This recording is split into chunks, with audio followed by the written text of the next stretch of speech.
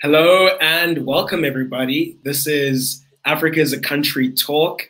And if you don't know who I am, I'm William Shoki, one of the hosts of this program, along with my co-host, the ever suave, the ever sensational Sean Jacobs. He's streaming from Brooklyn in New York, and I'm in Johannesburg, South Africa. And if you don't know what this is Africa is a Country's weekly talk and interview show. And as always, it is magnificently produced by Antoinette Engel in Cape Town. So if you missed our show last week, we spoke about Israel's history on the African continent and how it's recently been trying harder to court it in a heightened bid for international legitimacy. Our guests were Yotam Gidron and Matsidisi Motsoeneng, who spoke about Israel's African adventure in the 1960s, the rise of a securitized diplomacy which included South Africa, as well as the growing influence of Christian Zionism in a range of countries, Kenya, Uganda, South Africa. You can watch clips from that show on our YouTube channel, as well as the full episode and the entire archives of episodes on our Patreon. On today's show, we have a great lineup. We are first joined by Dana Balut and Adam Schoberg, two producers from a new podcast series on the Ugandan politician and recent presidential contender Bobi Wine. And then we'll transition to talking to Emmy Bessir and Erin Hyde Nolan about a new collection of Todd Webb's photography in Africa that they authored and put together. But Will, as we always do, we always think we have opinions. I don't know if people agree or disagree with us. Let's talk about some stuff that's in the news. And as we know, like right now, it's still for everybody, it's about COVID. So yeah. Maybe you can take us through, and I'll now and then I'll just kind of cut in. Can you take us through on the latest, on the good, the bad, and the ugly about COVID, particularly for our African, for people who are viewing this, and particularly for people who care about Africa? Yeah, it's this bloody the bloody plague is the ugly about COVID. It's just. I think I heard something like there'll be another 7 years of this. Yeah, it's looking that way. It's looking that way, and I mean, I think to start with the ugly, one thing that's sort of testing everyone's hope that we are seeing the light at the end of the tunnel is these new variants which are starting to spread across the world and undermining the efficacy of the vaccines that were developed. And this week, where I am in South Africa, an announcement about a day or two ago, I can't really remember, that the Oxford AstraZeneca vaccine is not really effective against the variant first identified in South Africa. We have to be very particular about that. It's not the South African variant. It was first identified in South Africa. We don't claim ownership of it. It doesn't have a South African passport. We just found it here. And it's like in 30 other countries. I think technically, Technically, yeah. If you're going to say that variant, you have to say the South African country X, country Y, country B. You have to put the whole thing. I think there's a scientific term for it, right? Something like B1. Yeah, B.1.315. Yeah. I made sure to remember that just before the show. Like, B.1.315, and it looks like I managed to remember it correctly. But yeah, this variant first identified in South Africa is proving to be the thorn in every vaccine side, especially AstraZeneca. So there were a number of tests that were conducted locally here, and it discovered that, and this has been contested in the news for the last couple of days, but the clarity is that it's not effective against preventing mild and moderate symptoms of COVID-19. And based on that evidence, the South African government has decided to suspend the rollout of the vaccine, obviously subject to further testing. The clinical trials that were conducted here only use a sample size of 1,750 people. It was mostly youngsters. So there's still not enough evidence about whether or not this is entirely accurate in the sense that it's not effective against mild and moderate symptoms. But the one thing that is being emphasized across the board is that the vaccine might still be effective in terms of preventing severe symptoms, hospitalization, and death. So it might be useful at some point to roll out the vaccine just to ensure that people are protected against mortality. But as far as being protected against getting symptoms from the virus, the AstraZeneca vaccine is not useful. And I mean, South Africa ordered 1 million doses of this vaccine. They came to our shores. We discovered it's not really effective against this is the variant first identified in South Africa. But not only that, but the South African government also discovered that the vaccines are expiring. The ones we ordered are expiring in April. So we have to roll them out as soon as possible if we ever choose to. Otherwise, they're going to be useless at some point. Well, that's the bad, right? That was the bad. Exactly. The ugly is another place I have a connection to, the place my family's from, in Tanzania, where President John Magufuli continues to be a denialist about COVID-19. If you've been following updates and developments in over there, since May last year, the government has stopped reporting rising cases. There was a national week of prayer that was undertaken, and after that, Magufuli declared that Tanzania had successfully vanquished the virus. But that's not the case. It's there. People are dying. It's spreading really quickly. The variant first identified in South Africa has made its way there as well. But what the government has decided to do is decided to suppress all talk about the virus. Doctors are terrified about speaking openly about the extent to which it's ravaging the community. And the government is doubling down, right? They're saying they don't need to immunize the population, because why immunize the population if there's no virus? They're also running into these conspiracy theories about the vaccines being some Western plot to sort of gain control over Tanzania. And yeah, it's just a really depressing situation, to be honest. I mean, I have family that's being affected by all of this. And it's hard to see if there's a plausible way out. All you can imagine is that the government is going to keep on doubling down as it digs itself into this mess where, having declared that there's no COVID in the country, there's no way now that it can backtrack and sort of just admit to having jeopardized so many lives in order to protect its reputation. So let's end it before we depress our viewers, because we're all, I suppose, everybody's got anxiety these days. Let me say something about the good. And the good is that we want to give a shout out to our friend and a recent guest on the show, Ashal Prabhala. I hope he's watching from Bangalore. But this is a shout out to a really great article that he wrote in the New York Times. Actually, I think it was a couple of days ago, yeah. And it had a great title. It's time to trust China and Russia's vaccines. They too work and can help fill shortages everywhere. And this was a story about the efficacy of the Chinese and Russian drugs. And there's a lot of sort of mistrust in the West. I suppose it has to do, these are both authoritarian regimes. And there's always questions about whether or not they falsifying data, but there's been what Ashal and his co-writer Chiu Ling write is that there is enough, scientists have done some studies on the Chinese and Russian state vaccines, and they found them to be quite effective.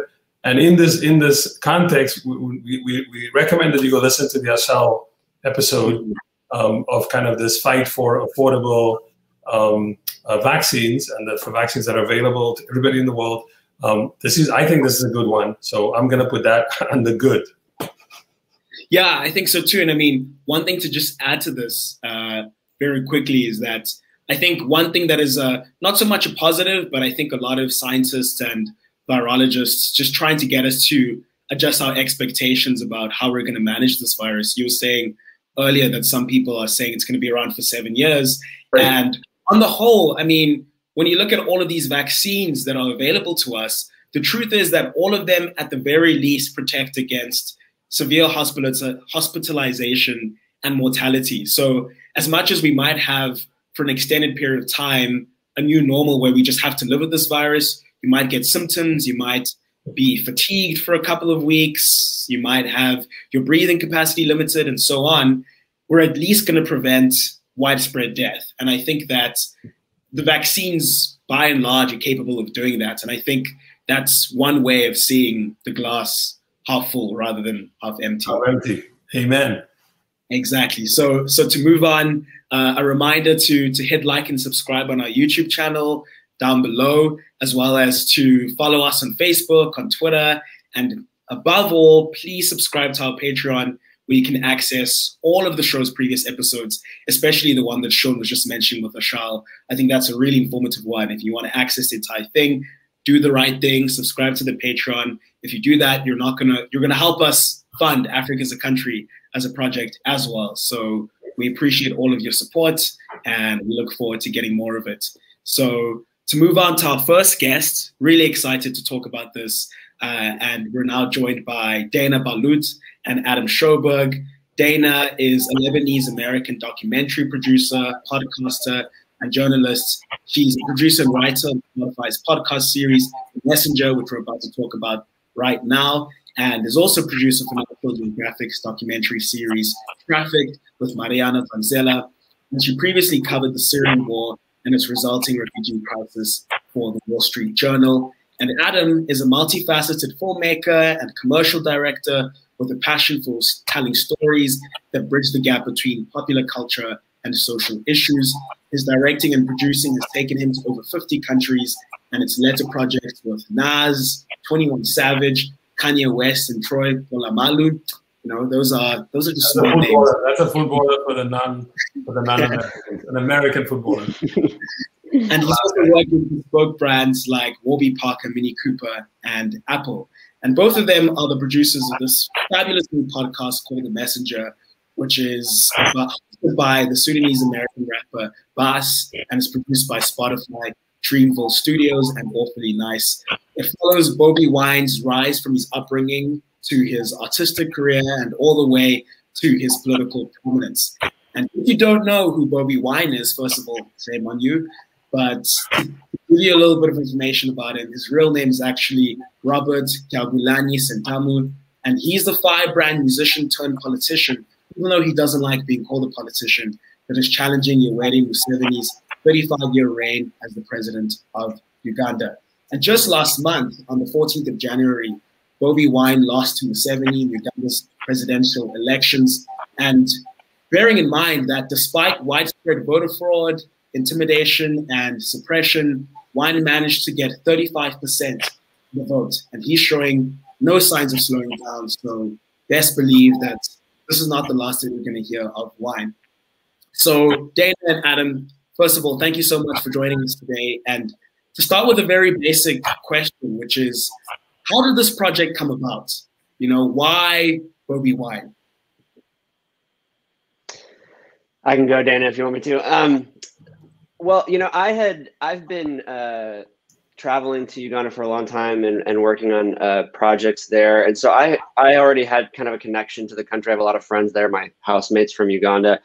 And I was working with another producer at Spotify who found a story, I believe, in the New York Times about Bobi Wine and became fascinated with him. And I'd already been aware of his sort of recent political rise. And so he approached me and said, hey, would you be interested in working on this story? And, you know, my background is mostly in filmmaking. I've never made podcasts before. Mostly the storytelling formats that I've done have been visual. But I listen to a lot of podcasts, and my good colleague, Dana Balut, who I was working with on another project, has been working in the podcast space for a long time. So I reached out to her and said, hey, you know, I really care about the story. I want to make sure that it's told well. And that not only is Bobby's story told really from a Ugandan perspective, but that the context is given, that we can make it so that it's interesting for a Western audience. And so Dana immediately came on board and jumped at the opportunity, and she's been an awesome co-producer on this. Does that sound about right, Dana? Yeah, thanks, Adam. Thanks, guys, for having us. I really appreciate it. Yeah, that sounds right. I mean, these kinds of, I always say characters, personalities, figures like Bobi Wine don't come around too often in history. And I hope you guys, you know, I don't know how many people have listened, but I do think, you know, it's important to tell these stories the best way that we know how. I wasn't as familiar with Bobi Wine before Adam told me about him, but what I am familiar is, you know, I grew up in a country that I would consider to be, you know, with the politics being oppressive, leaders that have been in power for decades, same names, if not them, then their sons. So I very much could relate to this notion of wanting to break a cycle of nepotism, break a cycle of of corruption, and so I was very drawn to Bobi Wine's story because I felt it. You know, I felt it in the way that even I grew up in my country. So one of the things that immediately caught the eye, we're going to get into some of the content in a minute, but what caught the eye was that it was Dreamville Studios who kind of produced, you know, who was behind it, which was kind of, I mean, not to say like, this is for people who don't know, this is like J. Cole's label, brand, whatever. And one of his artists, Bas, is like the presenter of the show. And that, I think that was when I first saw the series and I listened to it on a long car ride.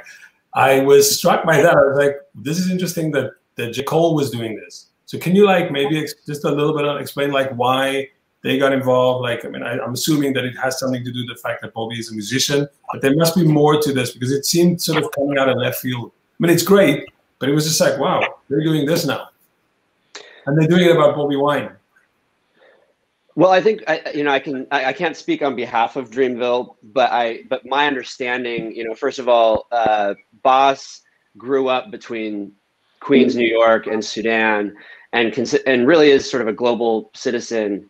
And I think J. Cole and the Dreamville team, you know, are very interested in building bridges between the continent of Africa and the United States. So I don't think this is the first. This may be one of the first, but I don't think this is the only avenue they want to take to try and create more dialogue. Because, you know, Africa has always been the source and an important source of global music, and I think deserves more of a center stage in the global conversations about music and politics.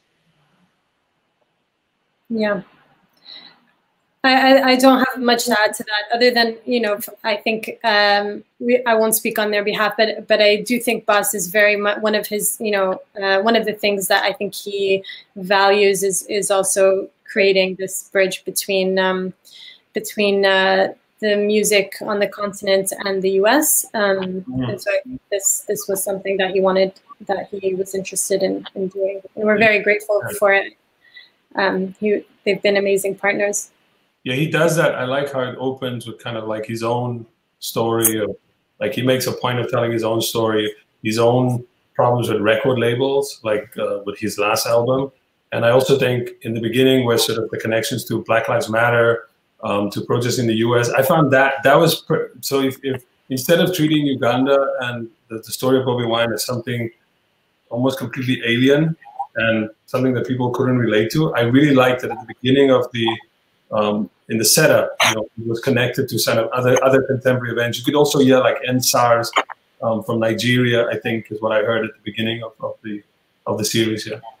Yeah, and I think to add to that, I think it's especially important because, you know, as Africa as a country, we sometimes get a lot of criticism for who we have on the show, and a lot of people before this were kind of asking, oh, why are you having some Americans speaking about an issue that affects Ugandans? And I think what you've just answered now helps us understand that the point of the story is that it has a universal resonance. And it's a good thing when people across the Atlantic are taking as much interest in the politics of Africa, because Africans will readily and happily consume the politics of the United States, be absorbed to that, but there's very little reciprocation. I think that it's important that is happening, and we should be refreshed that is happening. So to then ask, I mean, a more pointed question, you mentioned about how this is heavily connected to music, especially Bas's involvement in the project. Why is music a central theme of the series, and how do you guys weave the connection to politics and using Bobi Wine as the figure to do that?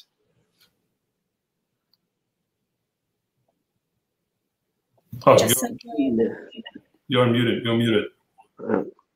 Hello? Yeah, I think you're muted there. There you go.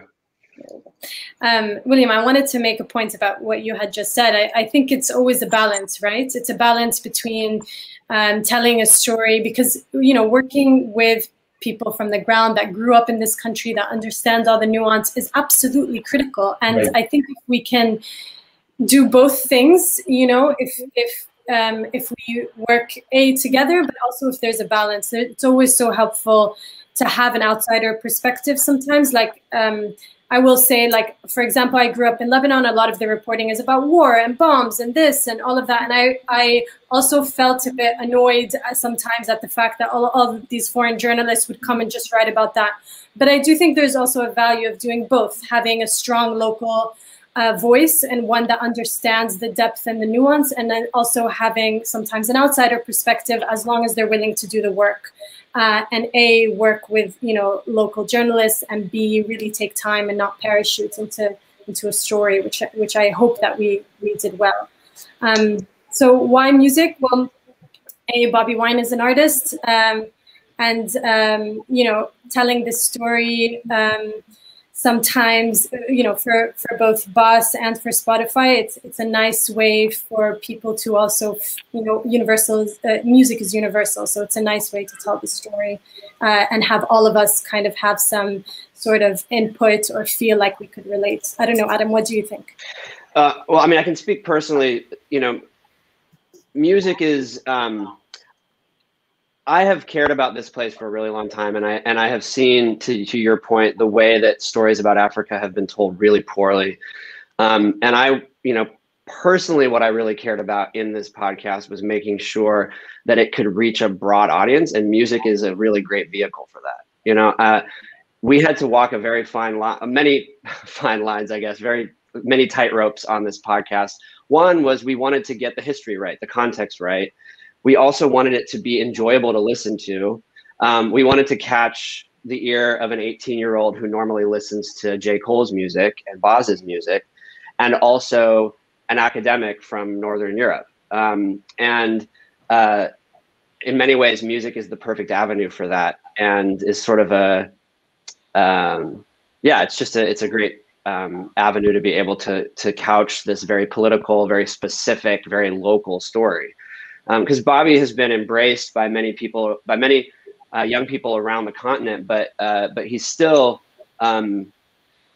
his story is very specific to this one place and this one political campaign recently. And so it's taking something that's very specific and making it more universal. And to Dana's point about telling stories about Africa, I agree with that criticism. You know, this is something that is, you know, we're all on a journey in how we do this.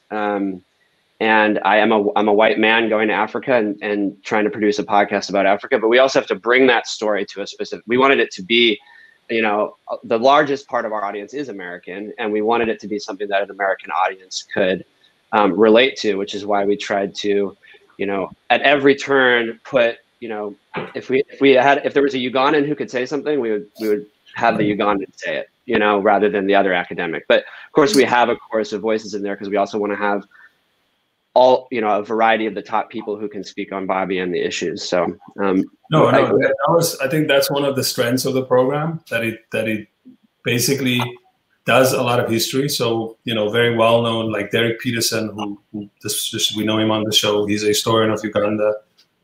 He has a great, for people who don't know, on Twitter, he runs these like clips that he gets from these news agencies and puts them in tweets about them with a great. And I think Nana Schneider, the name Schneiderman, like you had all these, like, so you're right. You had like the academics represented. You had local journalists who conducted interviews with local people. You had Bobi Wine speaking for himself. You know, like there's a thread. Like there's also his like own story. Like you would kind of, you know, take back like, who's Bobi Wine? Like was Bobi Wine really poor? So you get that, you get like the backstory of Bobi Wine. The other one was like, you understand like sort of how Museveni got when Museveni got. Like, so we go back, look back at the 1970s, the 1980s. And I think I really enjoyed, that is one thing that I sort of enjoyed about it. And maybe this could be, if you may want to say a little bit for someone like, how, as you said, we sort of a little bit talk about how do you make this kind of programming? And we're sort of curious, like, how did you go about kind of doing the research? It does sound like you were very deliberate. Like you deliberately went and said, we have to cover the history. We have to prioritize local voices, and all the complexity has to come out, all the stuff in the story. Can you talk a little bit about like just how you went about doing that? Yeah, many hours, many hours. Adam, I don't know, you can speak about this as well, but we've been working on this for 2 years now. And we've had, most of our conversations with people never make it into the podcast, right? It's about speaking to people. I mean, Adam and I spoke to countless people about their perspectives, where they stood. We talked to people from different, political backgrounds, people that are pro-Bobby, people anti-Bobby. I mean, we worked very closely with our local producers, Halima and Alan, and we always went back to them, with their thought. It just takes a team, a strong team, and we're so lucky that we had amazing producers in Kampala that helped us along the way. But it takes a lot of time, and that goes back to the notion of not parachuting into a topic, but really spending. I mean, Halima interviewed Bobby maybe like 5-6 times. We've interviewed Bobby. It just takes. She also on the program actually. She even talks about like when she first talks to him and like she sets it up. So like all of that is also part of the programming. Yeah. Sorry, Adam. Well, and we, to Dana's point, like Dr. Crystal Klingenberg, who's an ethnomusicologist and a Ugandan American, we probably talked to her 4 times. Sometimes they'd be 2 hours long, and I feel like those conversations alone could be an interesting podcast. I would come out of those conversations so enriched, and then she ends up, few minutes here and there in the story. Right. But also, we had to create a sound and before we started and actually started cutting. We didn't really have a podcast we were thinking about that we could be like, that's an example of what we're doing. Like we kind of were trying to do something from scratch creatively. So we worked with a script side by side with an edit early on to try and craft a feel and a sound and create kind of a tone for the podcast. And that was one of the hardest things to do up front too, because we were gathering all this research and we have this giant stack of transcripts. But we also have to now make a show out of it and make it interesting. And so that was its own adventure. And once we kind of were able to get the first and second episode done, I think we were like, okay, we've got a sound. And now we can craft the rest of the show with that sound in mind, which made it a little bit easier. Yeah, one of the things, I mean, we really like the program, and the part of this is we would like more people to see it. One thing I also like is how it opened, like this sort of, the setup, which is like, Kanye West went to Uganda with Kim Kardashian. They are met by Museveni, and then there's this bizarre thing where I think Kanye gave him a pair of Yeezys. And so it's like that setup, which is sort of like the usual setup if you're doing something about Uganda. I suppose like, the sort of, if there was a little bit on TMZ, which is probably, something on Twitter, that would be it. It would be people would like make fun of Kanye West and we'd sort of move on. And then you sort of just give a sense that like at that point, Bobby Wine publicly condemns, like, well, not condemns, but criticizes Kanye West. It's like, why are you doing this? And then that's a nice, and I like that's the hook because that's what people talk about Kanye West. But then after that comes the deep dive. And I really enjoyed, and then as I said, the back and forth jumping with sort of like Bas reminding people that, I live in America, this is what's happening in the US at this point, and then you go back to Uganda. So those are the things that I think was very valuable about the series. Yeah. Well, and we wanted to draw a contrast. Oh, I'm sorry. I was just going to say, we wanted to draw a contrast a little bit with, it's easy to throw shade at Kanye, but, this is an example of parachuting into a place and not really having a context for it. And we wanted to draw a comparison from that to what we were about to do afterwards. Sorry, William, interrupted you. No worries. I mean, I was just going to say that what Sean just pointed out now, I think, is testament to just how thoroughly you guys researched this, because I actually had no idea that Bobby Wine said something when Kanye visited Uganda a few years ago. And what I want to ask is, having amassed all of this research, I think you guys probably have the most substantial archive of research on Bobby Wine, enough for someone to produce a biography if they wanted to. What do you think Bobby Wine represents in Uganda? What does he represent internationally? Oof. Big question, yeah. It's a very big question. I think that answer changes to who you ask it. So I won't I won't try and speak on anyone's behalf except mine, but I'll tell you what Bobi Wine means to me. Bobi Wine, for me, although an international figure, is a voice of youth, is a voice of speaking truth to power, is being relentless in your effort and using your craft, in his case, music, for social justice and what you believe is the right path to take forward, and being absolutely relentless and determined in that cause and in that journey. And I personally have felt so inspired in that, and I hope that other people try and use their crafts for what they believe is good and just.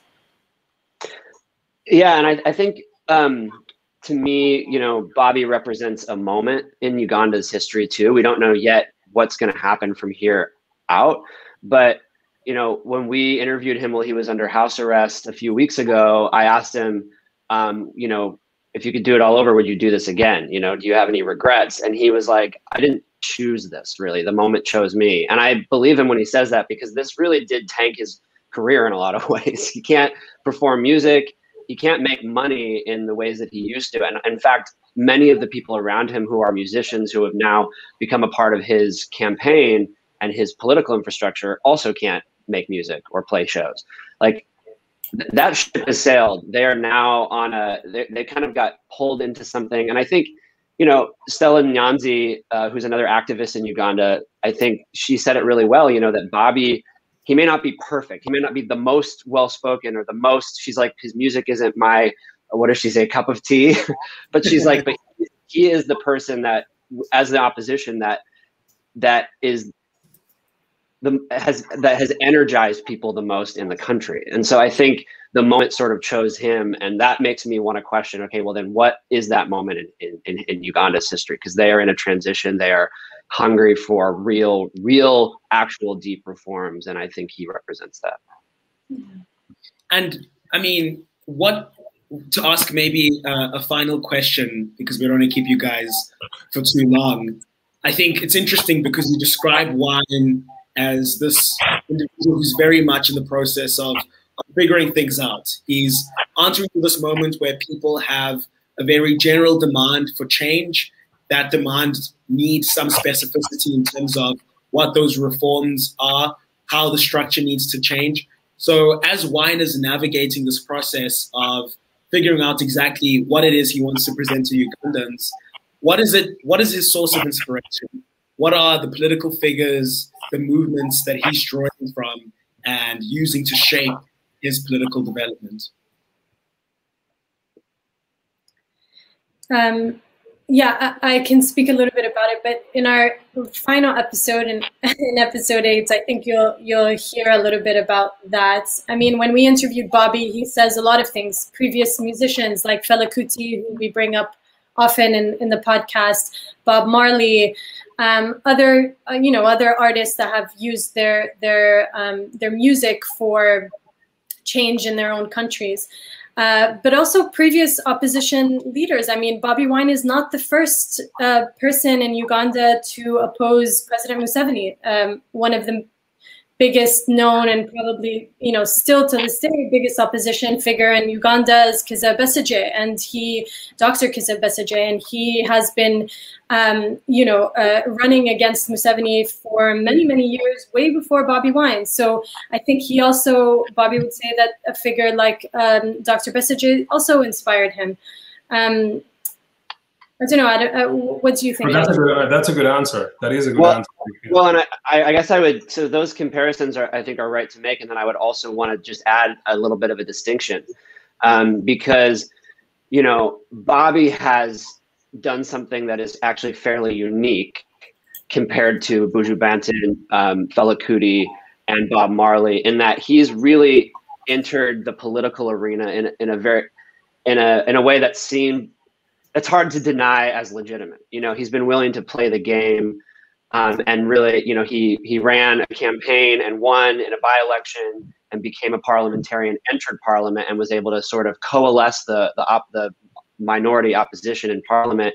But he also then went all over the country and campaigned on behalf in elections across the country on behalf of other candidates to try and bolster the opposition.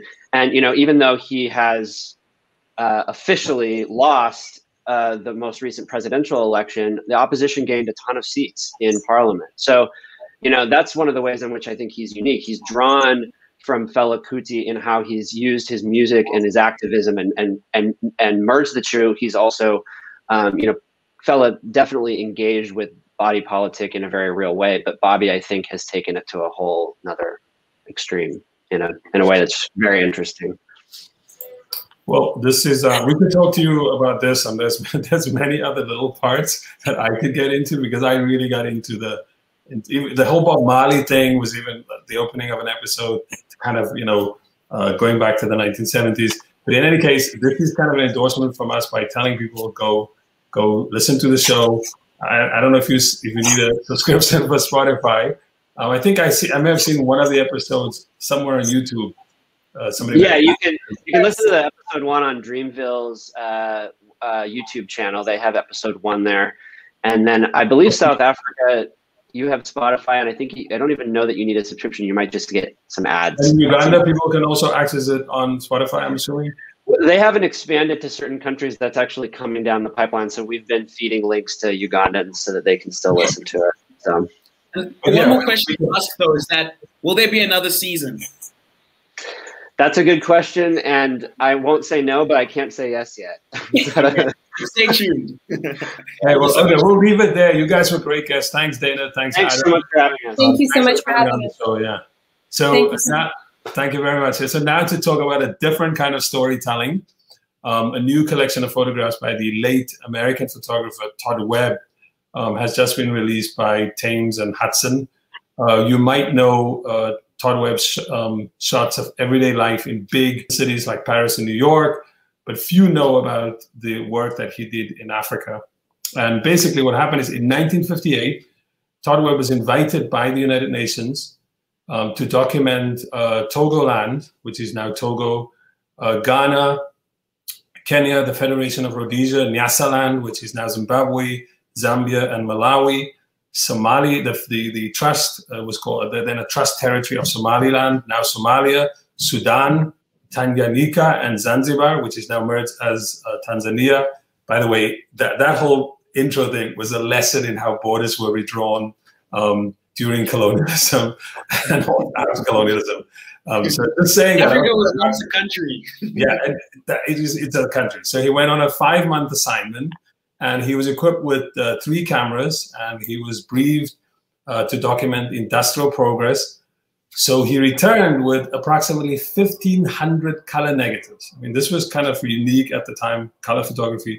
But here's what's interesting. Less than 20 of them were published in black and white by the United Nations Department of Public Information. And it will be interesting if you can get access to the book to just see what the UN picked as images. The archive was then lost for over 50 years, and it was only rediscovered in 2017, and our guest will get into that story with us. So the new collection of these photographs, which is called Todd Webb in Africa, Outside the Frame, was just released by Thames and Hudson, and we now joined by the 2 authors that put it together, along with, and the book is great because there's also accompanying commentary and essays by various scholars and artists, like the writer Emmanuel Iduma, Ali Jimali Ahmed, who writes on Webb's images of Somalia. There's an interview with the celebrated Ghanaian photographer James Barnor, and the visual artist Rehema Chachage writes about Webb's photographs of Tanganyika and Zanzibar. So that long intro by me aside, onto our guests then. So we have 2 guests, and we're going to see them on the screen right now. First, we have Eme Besir, I think I said that correctly, who teaches African art and cultural studies at Bates College in the US. She received a PhD in African art from Harvard University and has published on contemporary African art and photography and Sukuma culture in Tanzania. I should have said Tanzania. or I say Tanzania. Tanzania is good. Tanzania. Tanzania is good. Yeah, we'll take it directly. She's currently working on a manuscript on Sukuma power objects. And then our second and last guest is Erin Hyde Nolan, who is a visiting assistant professor at Maine College of Art. And her research brings together a photographic history and visual culture from the Mediterranean and Atlantic worlds, investigating cross-cultural modes of exchange. And she has a PhD from Boston University. There's a lot of PhDs in the room today. First of all, for people not familiar with photography or the history of photography, who is Todd Webb? I can start if that's helpful. Todd Webb is an American photographer who really began to make images after the Great Depression, when he lost his job. And he studied making photographs with Ansel Adams and became good friends with the celebrated American photographer, Harry Callahan. And after serving in World War II, he returned to the United States and made the pilgrimage to New York, where Alfred Stieglitz was living at the time, and paid homage to Stieglitz as American photographers did at that moment. And then he really turned towards becoming a photographer and making images as his sole focus in the mid 1940s, after he was 40 years old. So he had many different lives and came to photography rather late. Stieglitz was famously married to Georgia O'Keeffe, who became a very dear friend of Todd's. And he had many commissions, including working for the Standard Oil Company, the Marshall Plan, and then also for the United Nations, which of course is the topic of our conversation today. So to then ask a follow-up question precisely about Todd Webb's photography in Africa, this collection came out after these photos that he took of the continent resurfaced after 50 years. So where were they for 50 years? How come they were only rediscovered in 2017? Amy, I can start. So I managed the Todd Webb archive for 5 years while I was in graduate school. It was my graduate school job, and I never saw these while I worked there. And they came back to the archive 2 years after I had stopped working there. There was a negotiation about part of Todd's body of work in the 70s where he was selling it, and it was a deal that didn't go as well as he would have liked, and a number of the images in his archive, at that point he was in his 70s, in the 1970s, because he was born in 1905. He let a number of images go without ever getting paid for them, and I think he kind of came to terms with the fact that, like, it wasn't, he had done what he wanted to in his life, and he felt like he didn't need to recover them.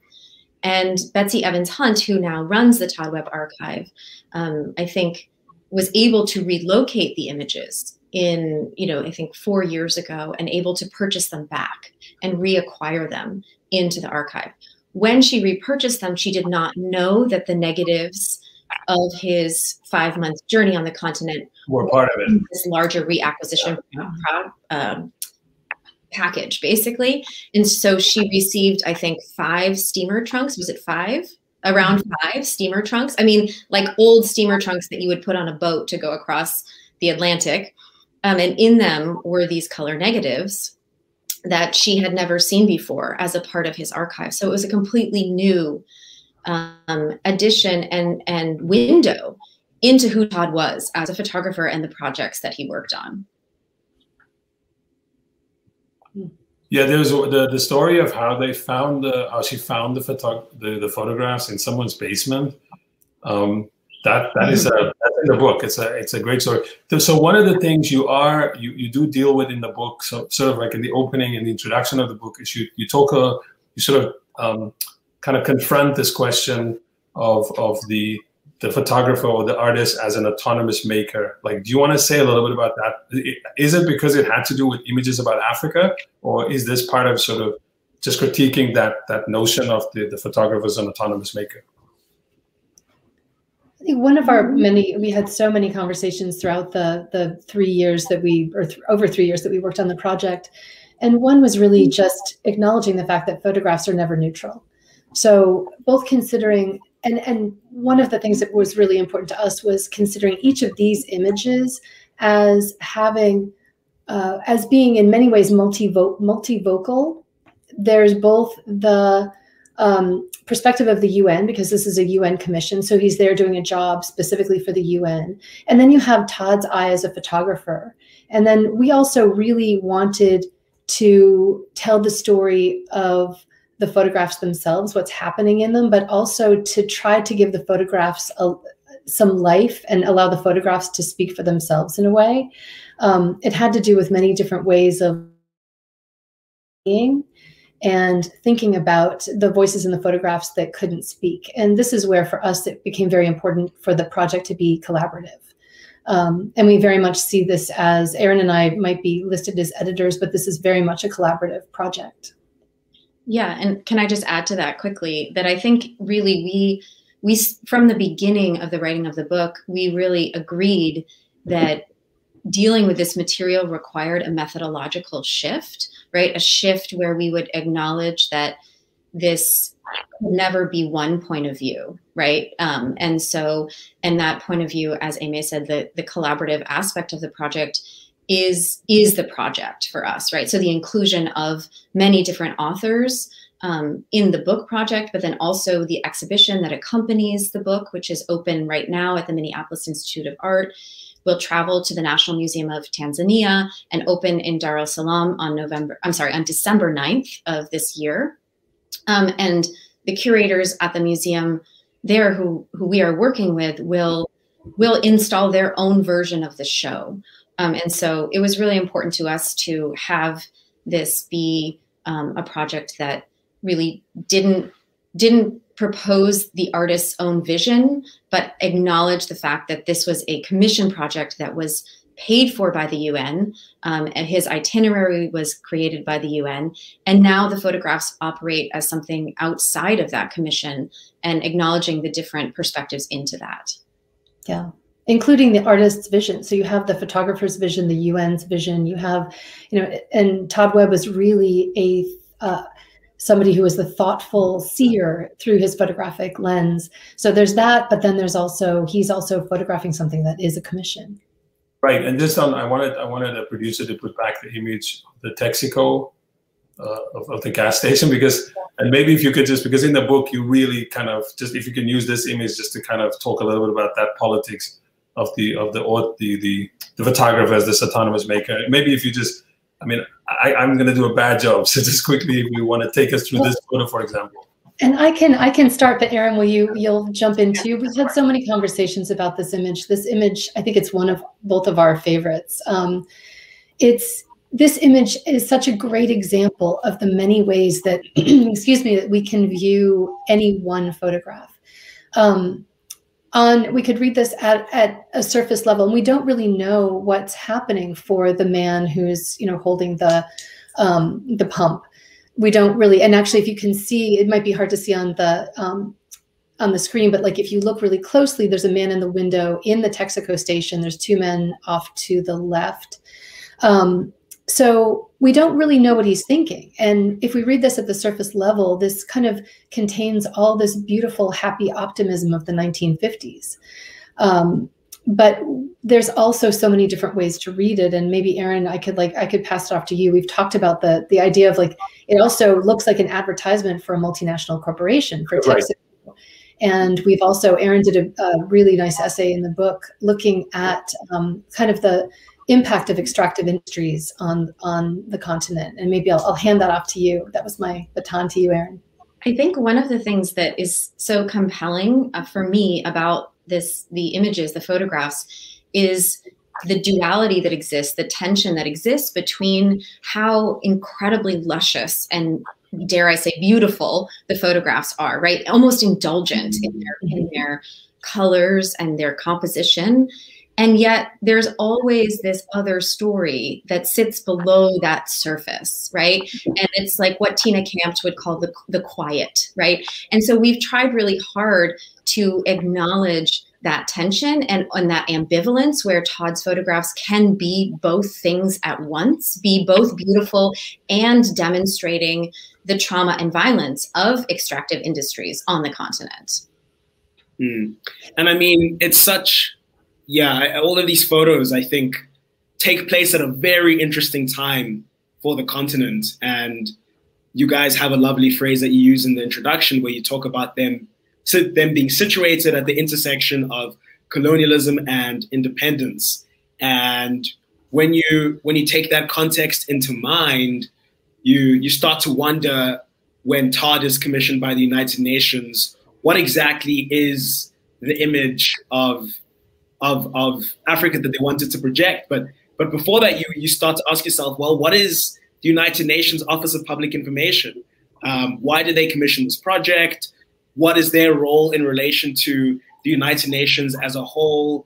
And the 1960s was such an interesting time for the United Nations globally, because it was almost as if against, the communist threats in the East, they wanted to also, there's some of these photos have a kind of Soviet realist feel almost.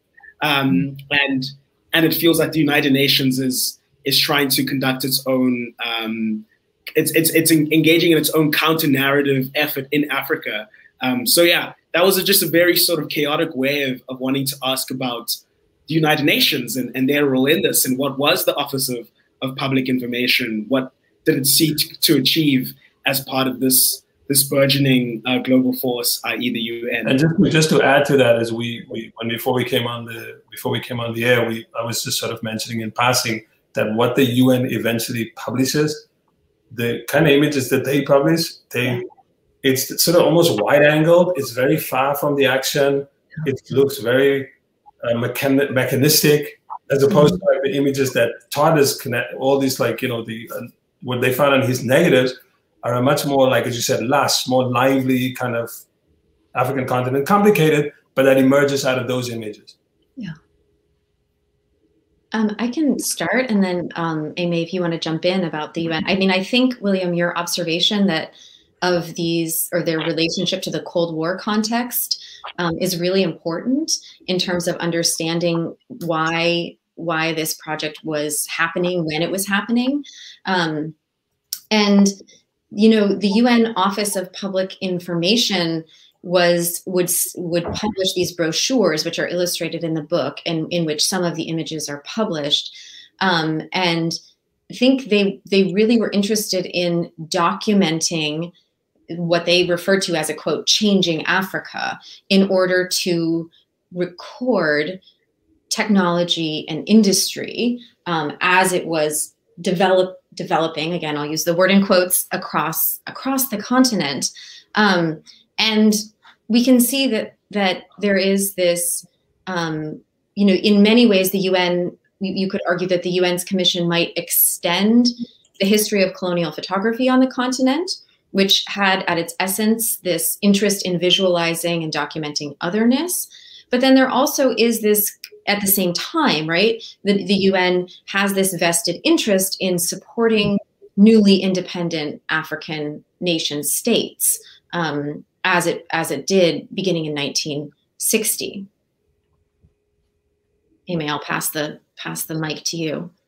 I think that describes it really well. But what's really interesting is that, just to add to that too, you have almost, I would say, another tension in the photographs where Todd is commissioned to document this industry and technology and changing Africa. And you also have his own, that he writes about in his journal, his own preconceived notions of what is Africanness. So you have these, almost a tension of these two things coming together in the photographs as well, where you have, this commission to document this very an industrial and modernizing Africa.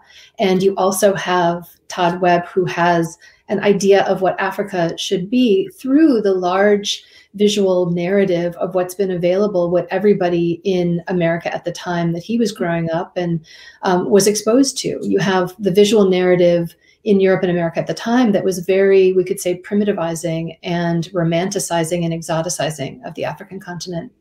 And that was very much in like tension and contrast to the actual commission by the UN.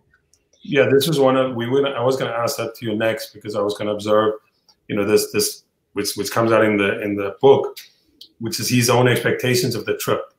That he has this, as you said, this tension, because he says Togoland and Tanganyika the most African, and he says Rhodesia is sort of like Omaha or some other Midwestern town. He's almost sort of disappointed. Yeah. But the image that's on the screen right now is of a street scene of Bulawayo in the then Rhodesia.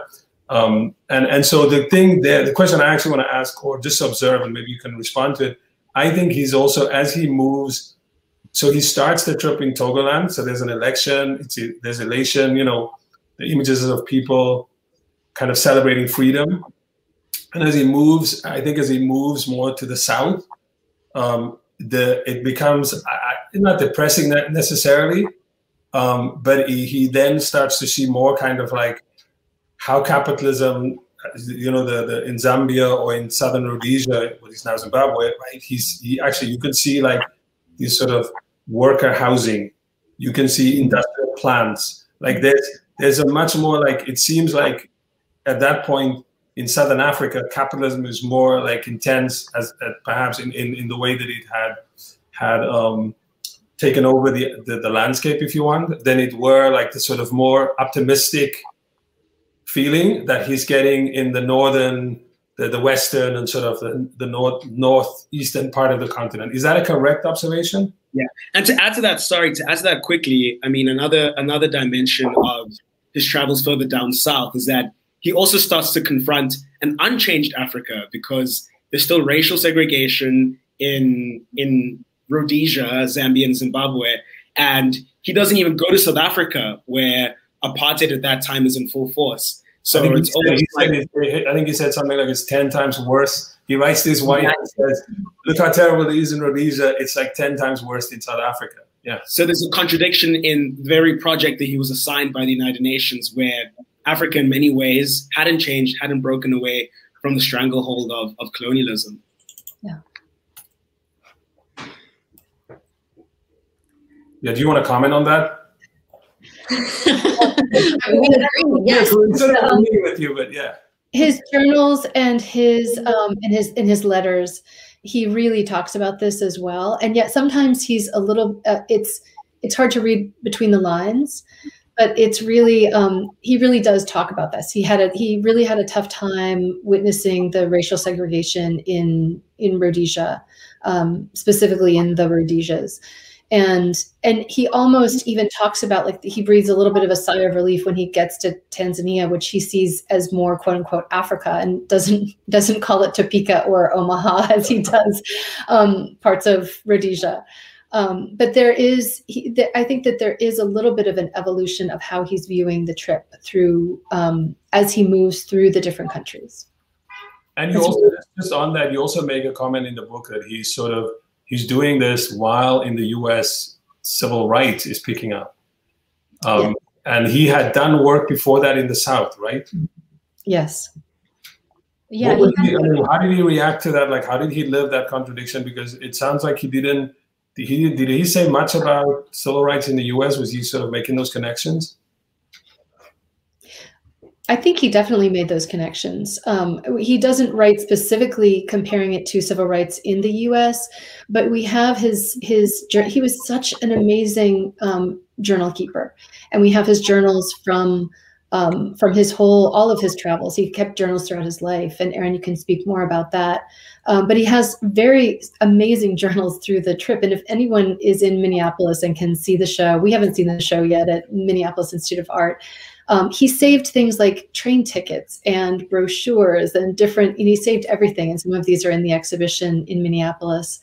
But in the journals, he specifically addresses the racial segregation that he's seeing in Rhodesia. And he doesn't directly, actually he does. There's a couple of letters that he sends to his wife where he compares, he says, this is as bad as what I've seen.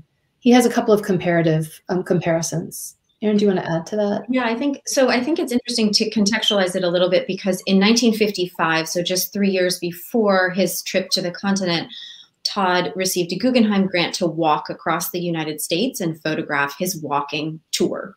And during that time, he traveled through the Jim Crow South and began to make photographs of the racial segregation there.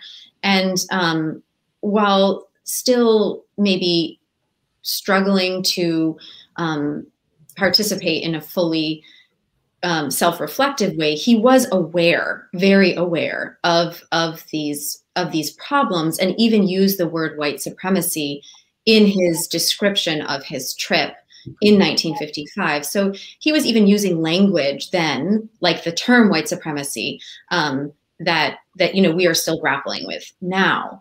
And so I think it's important that even if he was maybe not able to articulate all of those feelings, he was bringing that experience with him during his travels in 1958. And to ask, what was the state of African photography at the time? Was it the case that, like, were there any Africans on the continent at the time taking photographs of their surroundings? Did he ever interact with any African photographers? Did he take an interest in African photography? What's your understanding, and what has your research revealed about those questions? So the first part of the question, to answer the first part, there were incredible photographers on the continent photographing at this time, and we've had many great chapters in the book about them. But yeah, sorry. Yes. Yeah. And James Barner among them. James Barner, who is a Ghanaian photographer who had a photo studio in Accra at the same time that Todd Webb was in Accra. So he had his photo studio there. Todd Webb could have visited, but they never met. They probably were there at the same time. But incredible photographers taking photographs in Africa at this time and long before. And we've had conversations about why did the UN not choose one of the many Drum magazine photographers, for that matter. Peter Magubane, who was taking incredible photos in South Africa at the time. There's just such a huge amount. There's so many amazing photographers that could have been chosen, and yet they chose an American with whom they already had a relationship. He had done photographs for them in Mexico, and he knew basically the head of the UN Public Relations Office. So we don't know why they didn't choose an African photographer, but there were so many. He also had photos taken in he had studio portraits taken in Rhodesia, in southern Rhodesia, exactly, in Salisbury, and he had those printed when he was there. So we know he interacted, and he also went and photographed with a Tanzanian, or at the time Tanganyikan, photographer. They went out and did a photo shoot for a day together. Sort of went and had fun taking pictures together. So we know that he had some encounters with African photographers, but maybe not so many. Yeah, and can I just add to that quickly too, that I think one of the questions that we've thought a lot about in terms of like, well, why did the UN select Todd for this project? Is, as Aimee said, we don't have the answer to that question, but what our thinking and research revealed is that these systems, right, and the UN, of course, is not a national government, but that these systems of power and control, like the UN, were also systems that supported mostly white men, right, and employed them. And so it really reveals the politics of that system more than anything else in terms of why they chose him. Yeah. So this has been wonderful, and we could talk about this forever. Maybe this is the question I want to ask in the end. So in hindsight, if we compare the photography of the continent today and the photography of the continent then, what is different and what is the same? And I also, maybe I want to add to this, I also feel like, in a way, Todd Webb is almost a bit of an outlier. If not the stuff that was published in the UN publication, but the stuff that we're seeing now, that he's a bit of an outlier. And do you mean in terms of colonial photography? Yeah, or? In terms of like, I mean, has things different? I know we speaking that there was always a tradition of African photographers, but in the photography about Africa, and I'm also sort of kind of, Todd Webb is kind of is interesting because like when you see the work, you are sort of like, wow, this is a man who, as you pointed out, like it's a weird commission. It's the way the UN worked. They gave it to a white American guy to go and do this. But what he got, which is maybe the thing. It's almost like, yeah. I think what Sean is speaking to is something I felt, which is that, you know, it's telling that in 2021 you see photography of Africa like this, and that feels fresh and new, even though those photos were taken in 1958. Right.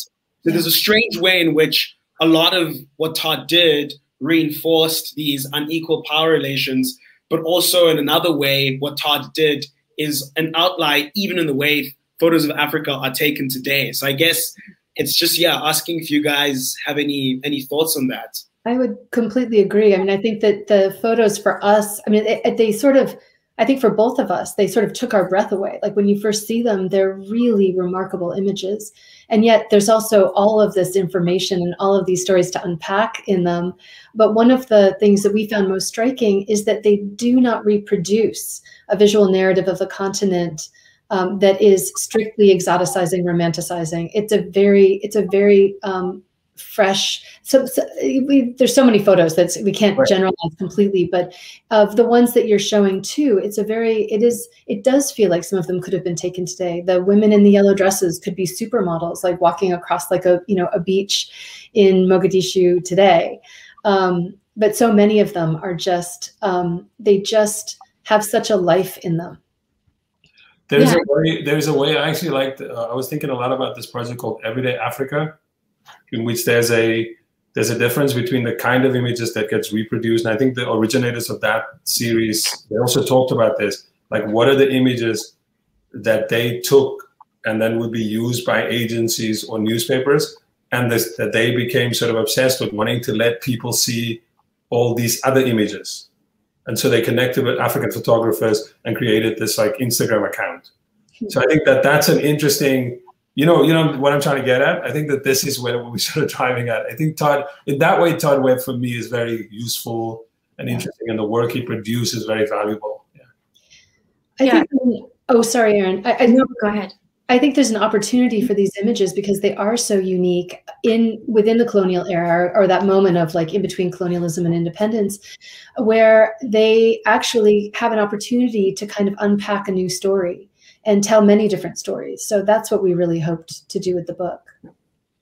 Yeah, I think I would just add that, all of what you're saying reminded me of this bit in Todd's journal where he talks about, I think it's in 1960, where he pitches these photographs to a publisher in the US, and the publisher, very openly rejects it and says it's not the kind of Africa that Americans want to see.